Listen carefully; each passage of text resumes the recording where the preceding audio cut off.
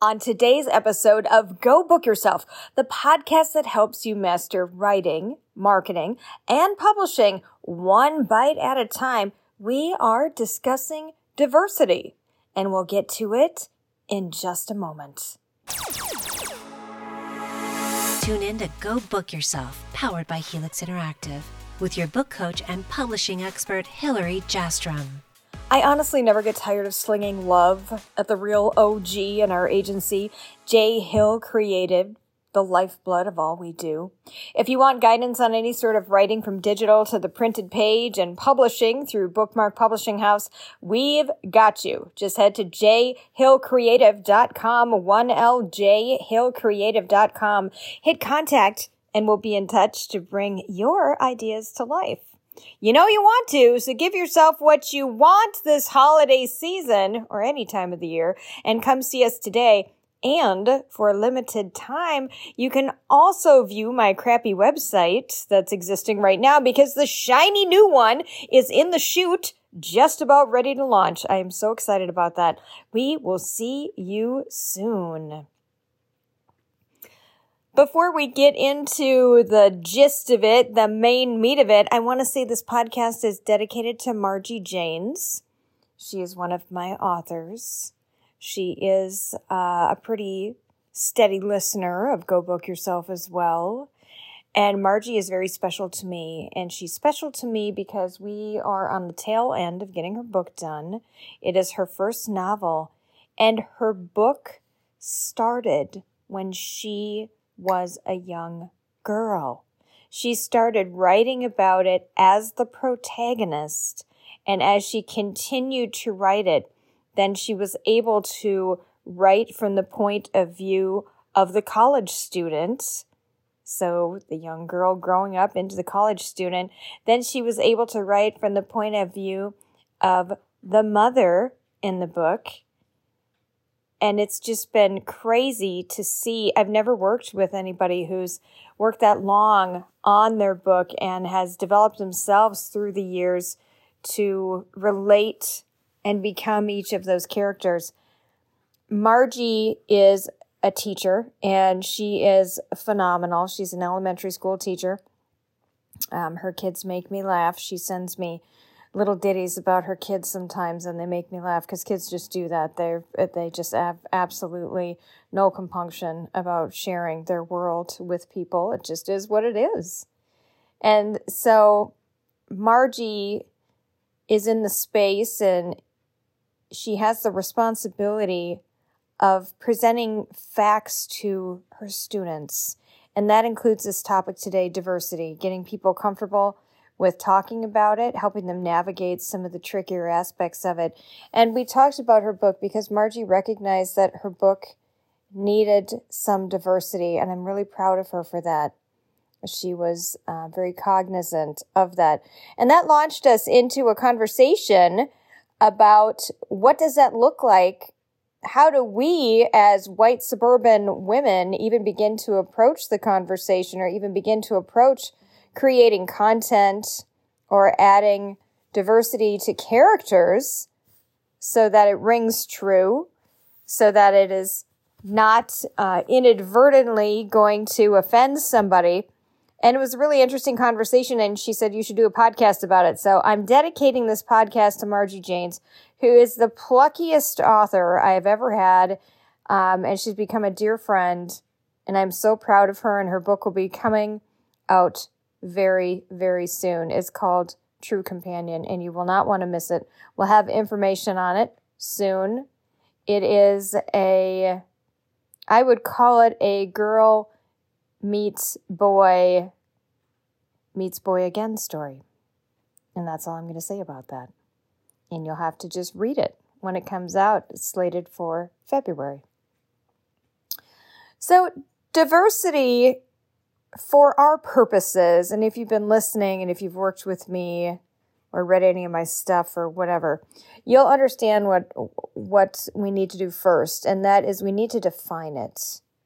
So diversity for our purposes covers various ethnicities, it covers various orientations, religion, political affiliations, things of that nature. Diversity also tends to lean toward exploring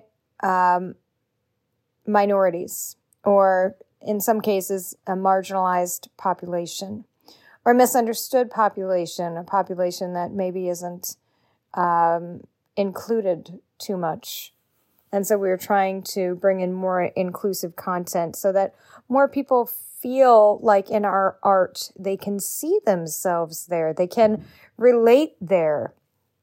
We see examples of this in little girls who will see an African-American doll maybe being introduced into the American, I think they're called just American Girl dolls. That's what they are. Just had to wait for the cogs in my brain to connect and engage with each other. And then I was able to retrieve that.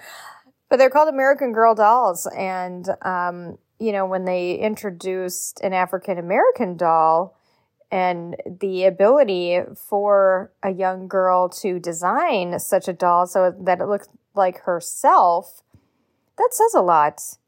When a young girl or a young boy, often we're seeing this in young girls because there's also the aspect of women not getting their time on stage, etc. And so we'll just kind of use the young girl in this example. But when a young girl sees an astronaut, she sees more than this is how to apply eyeshadow. When a young girl sees it, she can grow up and become an astrophysicist. She can grow up and join the army if she wants to. We're swinging wide open those doors. So including more people, and our walks of life are getting more and more varied as time marches on. And this is a good thing. I think it's a great thing. And who are we to even control that anyways? So I have a whole big opinion on that. Let people be who they are. And we just stay in our own lane. So the most important point to reach when you're talking about diversity, and we're going to talk about a number of points today, you want to research it. So I've had some experience with that in writing for the Good Men Project and learning that there is a time to learn. There is a time to say, I don't know. I'm not sure. And so I'm not just going to brashly bluster my way in and say, well, I think it should be this, without knowing that, no, this is how you refer to someone in a manner which is not offensive. This is how you talk about characteristics of people. It can be a little off-putting. It can be kind of scary because you're afraid to get it wrong and you're afraid to accidentally offend somebody. But that's exactly why we need to try. Even if we trip all over ourselves and fall on our face, that doesn't matter. What matters is that we are making a full-hearted effort to do it. So the most important point, I believe, out of this whole conversation is to research it.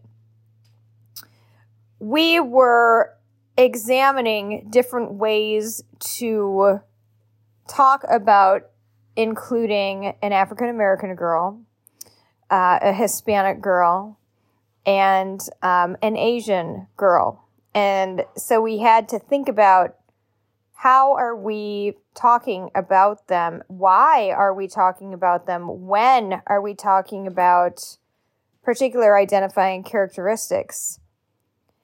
It is not our place to use any sort of, in this instance, and I will have a caveat here at the end, so make sure you listen to the whole thing, but it's not our place to use any sort of common language to describe hair textures or skin colors or orientations. That is not our place. Our place is, as with anything, it's to use descriptions that are relevant when they are needed. So I believe it is important for the reader to understand that we have people of different ethnicities. I think that's really important. Okay. I also don't think that we need to make a show of it. It has to be authentic just as it would be authentic to include a white character. And we lose touch with that for the most part because white characters are written about very much. There's not a sensitivity around that. So we freely walk in, we freely explore whatever we want to say about it. And we also assign intention behind it for the reader. We say, well, the reader's going to read it. They're going to know exactly what I mean, and I'm not worried about it. That creates a safety zone. You can say whatever you want. You're fairly safe, whatever the case is, right? But it's also pretty much whitewashing, and we want to be sensitive to that. We want to ultimately be able to write about all of our characters with this sense of freedom and with this sense of safety. But we have to get there, and that means we have to learn about it. And that means that we have to say, I don't know about it.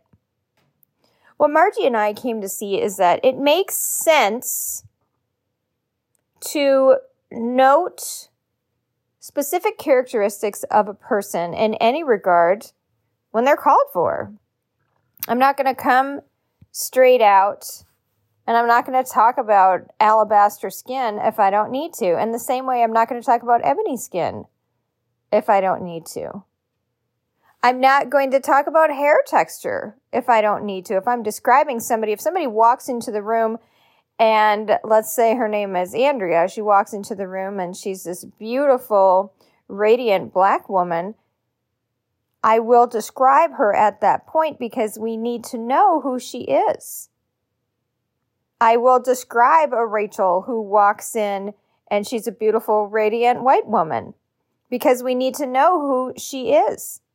But I think we also need to, while we don't need to hang up on the physical characteristics of people, we also need to explain to our readers, this is who I'm seeing in my head. It's important, too, to explain to the readers that I'm including diversity, but I'm not going to beat you over the head with it. But I am going to include it so that tacitly, so that subconsciously, you're going to get, I think, as an author, it's important. So you're going to research. When you are describing any characteristics that might be seen as outside of the quote-unquote norm, describe it. Describe that it's curly hair. Describe that it is sleek hair. Describe the mannerisms, right? Not derogatory. You're simply describing what you see. And this goes back to one of the oldest rules of writing, which is show, don't tell. So stick to that. In preparing to talk to Margie about this and to make these decisions, I did research. And my research was centered on, because in this instance, we were trying to figure out how to talk about an African American woman. So, and I have to excuse my barking dogs, but I'm assured by my podcast producer that that is okay once in a while. But in doing this and trying to describe this African American woman and making sure we were doing it the right way, I did research and I read an article in Vogue magazine that was written by an African American woman who was giving the pointers about what we say and what we don't say.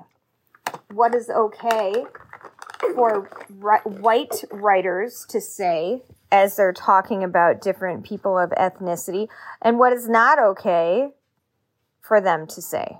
And so I took my lessons and my guidance from that article, from a black woman who is telling me, this is what I need you to say, and this is what we have agreed on. And so it's not my job to say, well, I don't like that, and I want to do something different. My job is to say, I did credible research from somebody who should be able to tell me about this, from somebody who should be able to give me these pointers and say this is okay and it's not okay. I am not the judge right now. I don't get to say whether it's okay or not okay and then say, you know what, well, I did my best and it didn't work out and that's not my problem. That's not my job. My job is to say, what do you want me to do, and then to do it. So my point number 2, it doesn't matter if you agree with it. You have a responsibility as a writer to present your characters and yourself in such a way that you are inclusive and that you are correct. You are factually correct. And we've all seen people who have, either on purpose or inadvertently, thrown out a bunch of offensive stuff, and it doesn't end well for them. And we can say, well, that doesn't really affect me because I'm not that person and I don't really care.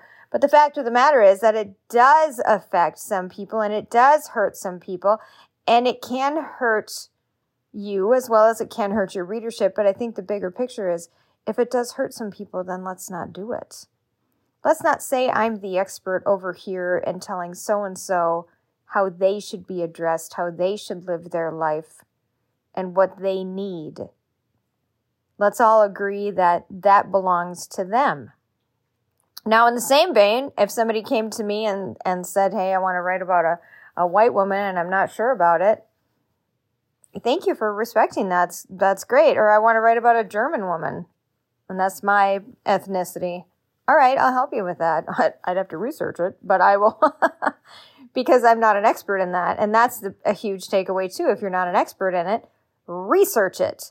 Make sure it's credible. And when I say research it, I mean, look at who's writing it. Are they credible? We're not looking for virtue signaling. You've heard me use this phrase before. Virtue signaling just basically says, I have this opinion, I'm going to go out and research it until I find somebody who agrees with me. That is telling me that I am right.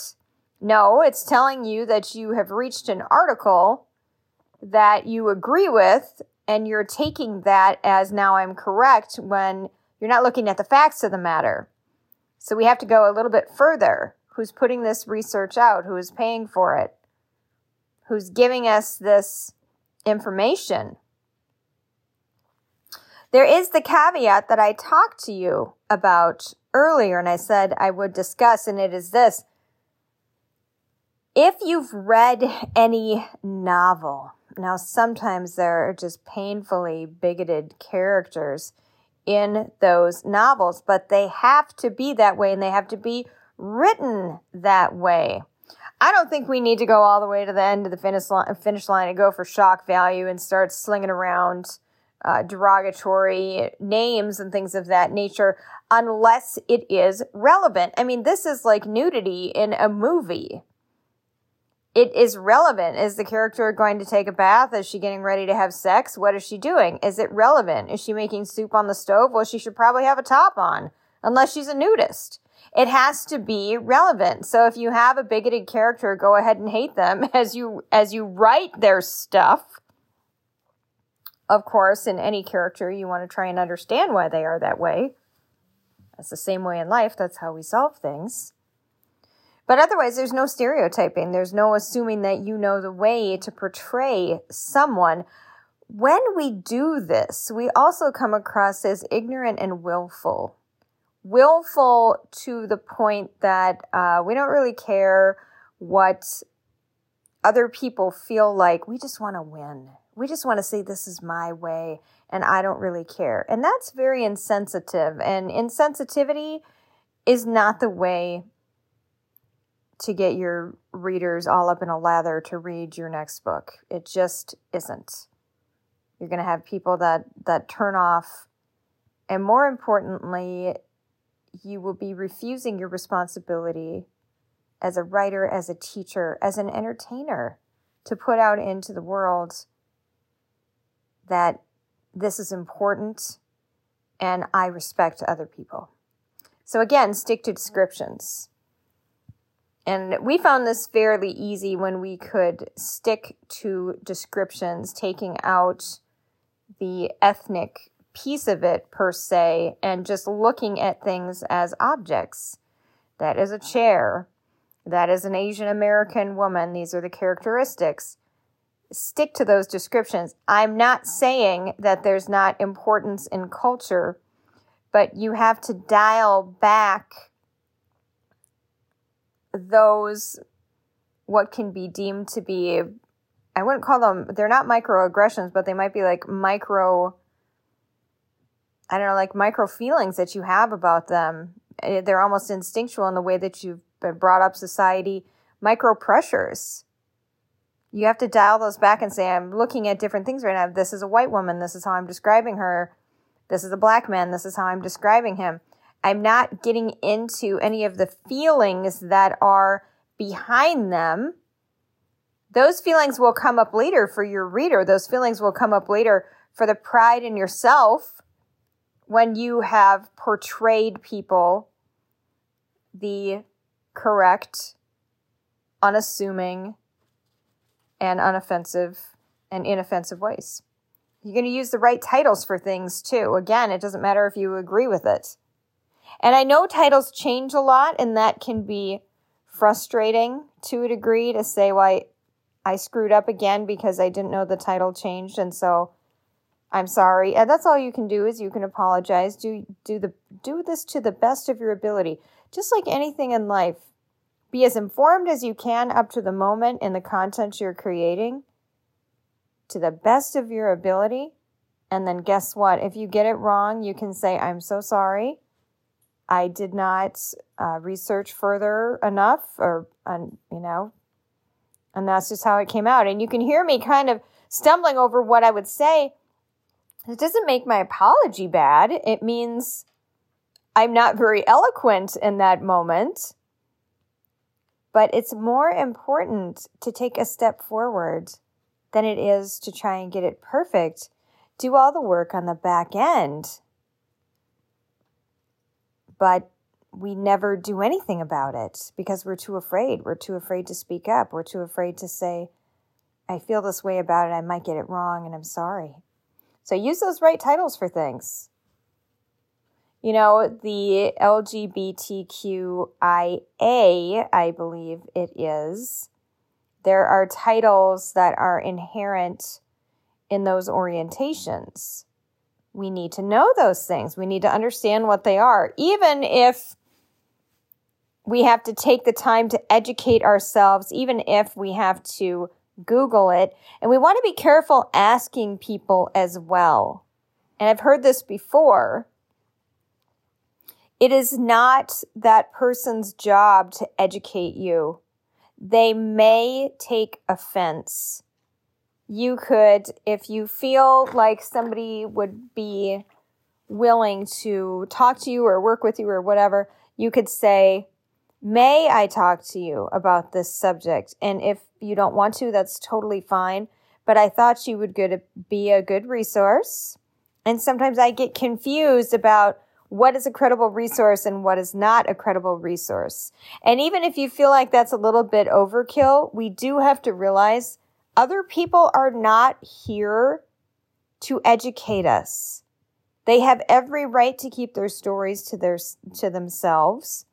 They have every right to not engage in things, in conversations that might be painful for them, in conversations surrounding concerns or issues that they are still struggling with themselves. Our only job is to respect that and to try and be as correct as we can. That's it. That's not a very big job. So use the right titles for things. I thought it was great that Margie reached out and said, I'm not sure how to proceed here.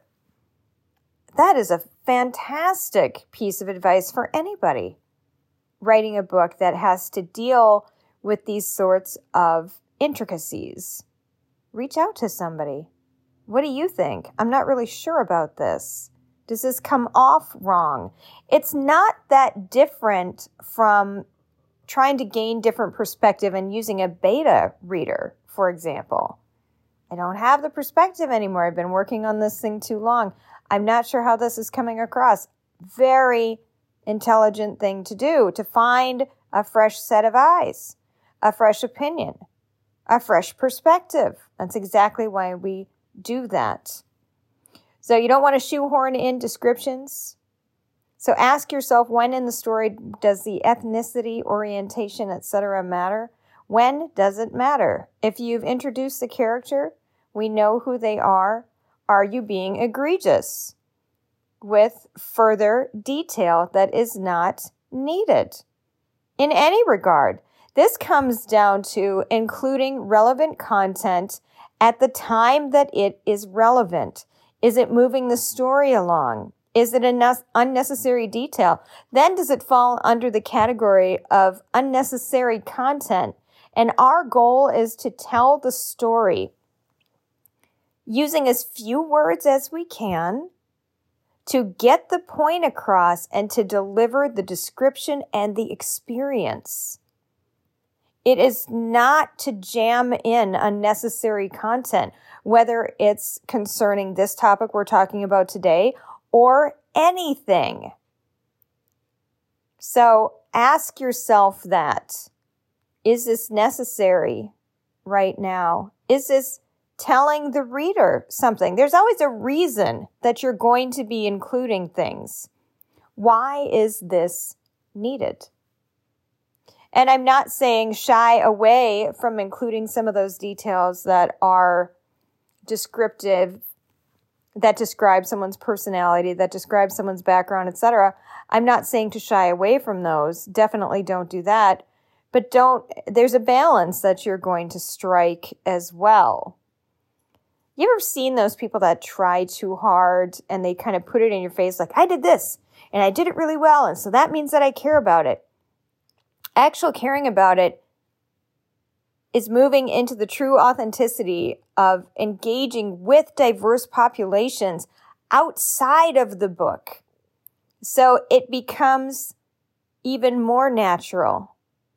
It becomes something that you don't think about. Using diversity in your book is one step in your whole life of making your life a more diverse experience and including all kinds of different people in your life. And when you do that, it won't feel like, oh, shoot, I don't know how to do this so much. You'll feel better about it. And you'll feel better about yourself, I think. And then be sensitive. Be sensitive as you go forward. But I think you'll feel less inclined to overthink some of these inclusions. And they should be included. Every single piece of content that you put out there. I remember when I was working for the Good Men Project and I was formatting their articles, I made it a point to look for those diverse images. Go back and look at my stuff. I made it a point to look for those diverse, inclusive images because I had read or I had heard somewhere this was not the case. We tend to gravitate towards imagery, descriptions, and familiar characters and content to us. That's where we feel familiar. We are experts in that field. I can tell you all about how it was to be raised in my house. I can tell you all about how it is to be in a big family. If I gravitate outside of that, I start needing to gather information. Well, I don't know how it feels to be in a big family. I don't know how it feels to live in Switzerland. It's not that comfortable for me. So we have to push ourselves. And we have to say, how can I take a step and how can I show the world that this is who I am on the inside? And then it comes out in your book. I also liken writing about these inclusive experiences to writing about anything. You have to go all in. My favorite analogy about this is writing about sex. You have to write about sex if your characters, if you need to get it across that they're being intimate. And you need to take the reader into the scene just like you would write about them going out to lunch, the type of dessert they ordered, all the senses coming alive. You have to write about sex in that same way. Get it out of your head that your mom or your dad or somebody that you would be mortified to read it is going to pick it up and tear it into little pieces, or you'll feel shamed about it. Get it out of your head. You have to commit to the scene. You have to commit to anything that you're writing about. Do it in the most informed way so that you're not going to offend people, and then dive into that deep end of the pool.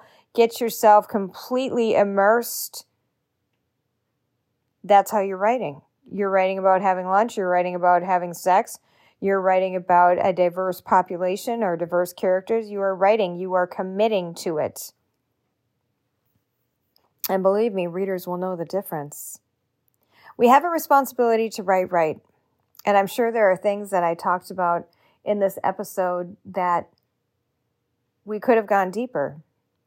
We could have even explored another layer of this subject, and we have to keep talking about it. And I would love to hear from people on this.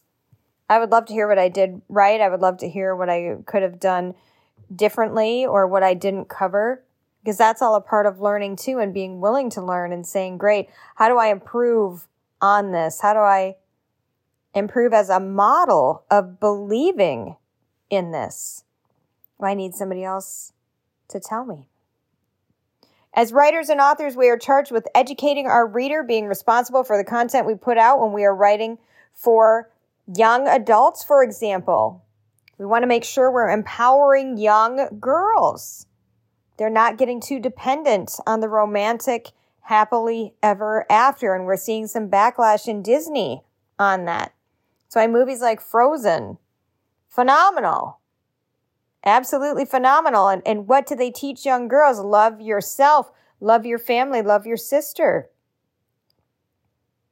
Sometimes the romantic happily ever after is appropriate. I've watched those movies. I'm guilty of that. And sometimes I really like them. And I even cry because I guess ever since I was pregnant, I'm not pregnant now. I'm saying when I was pregnant back in the day, now I will cry at like a Campbell soup commercial, the one with the snowman who comes in and has soup at the table. You know the one I'm talking about. So sometimes it's okay. Sometimes we need to, get into that little grief grotto for just a moment. But we need to take seriously our power to sway. We have the power to captivate, to sweep people up in their feelings. A great book, and you know this, can take you right out of your reality. We have to respect what our writing can do, the influence that it has.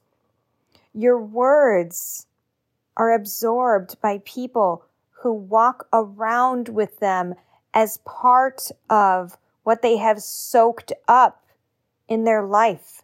It becomes a part of their experience, a part of their knowledge. And what happens then? They share it with other people. You're a ripple. We have to be responsible ripples and put people on the right roads, as well as teach them the appropriate way to address someone, what to be aware of, etc. I know it's not the most comfortable topic to discuss. That's why we had to have it today. It's important. We can't shy away from talking about it just because we don't know how. If you don't know how to do something, you're just going to take a stab at it in the dark. That's all there is, and then we're just going to get better at it. You say, oh, I know where that is now. Oh, I remember I'm not going to do that. I learned about that. I'm not going to do that again. Conversations like these are sloppy. That's okay. Having them is how we reach greater understandings together, how we feel heard, and how we build stronger bridges and community. Now that's it. That heavy duty laid it on you. That's it for this week's chapter of Go Book Yourself. If you ever feel stuck or just need a little writing encouragement, you know where to go. Until next time, authors, write on.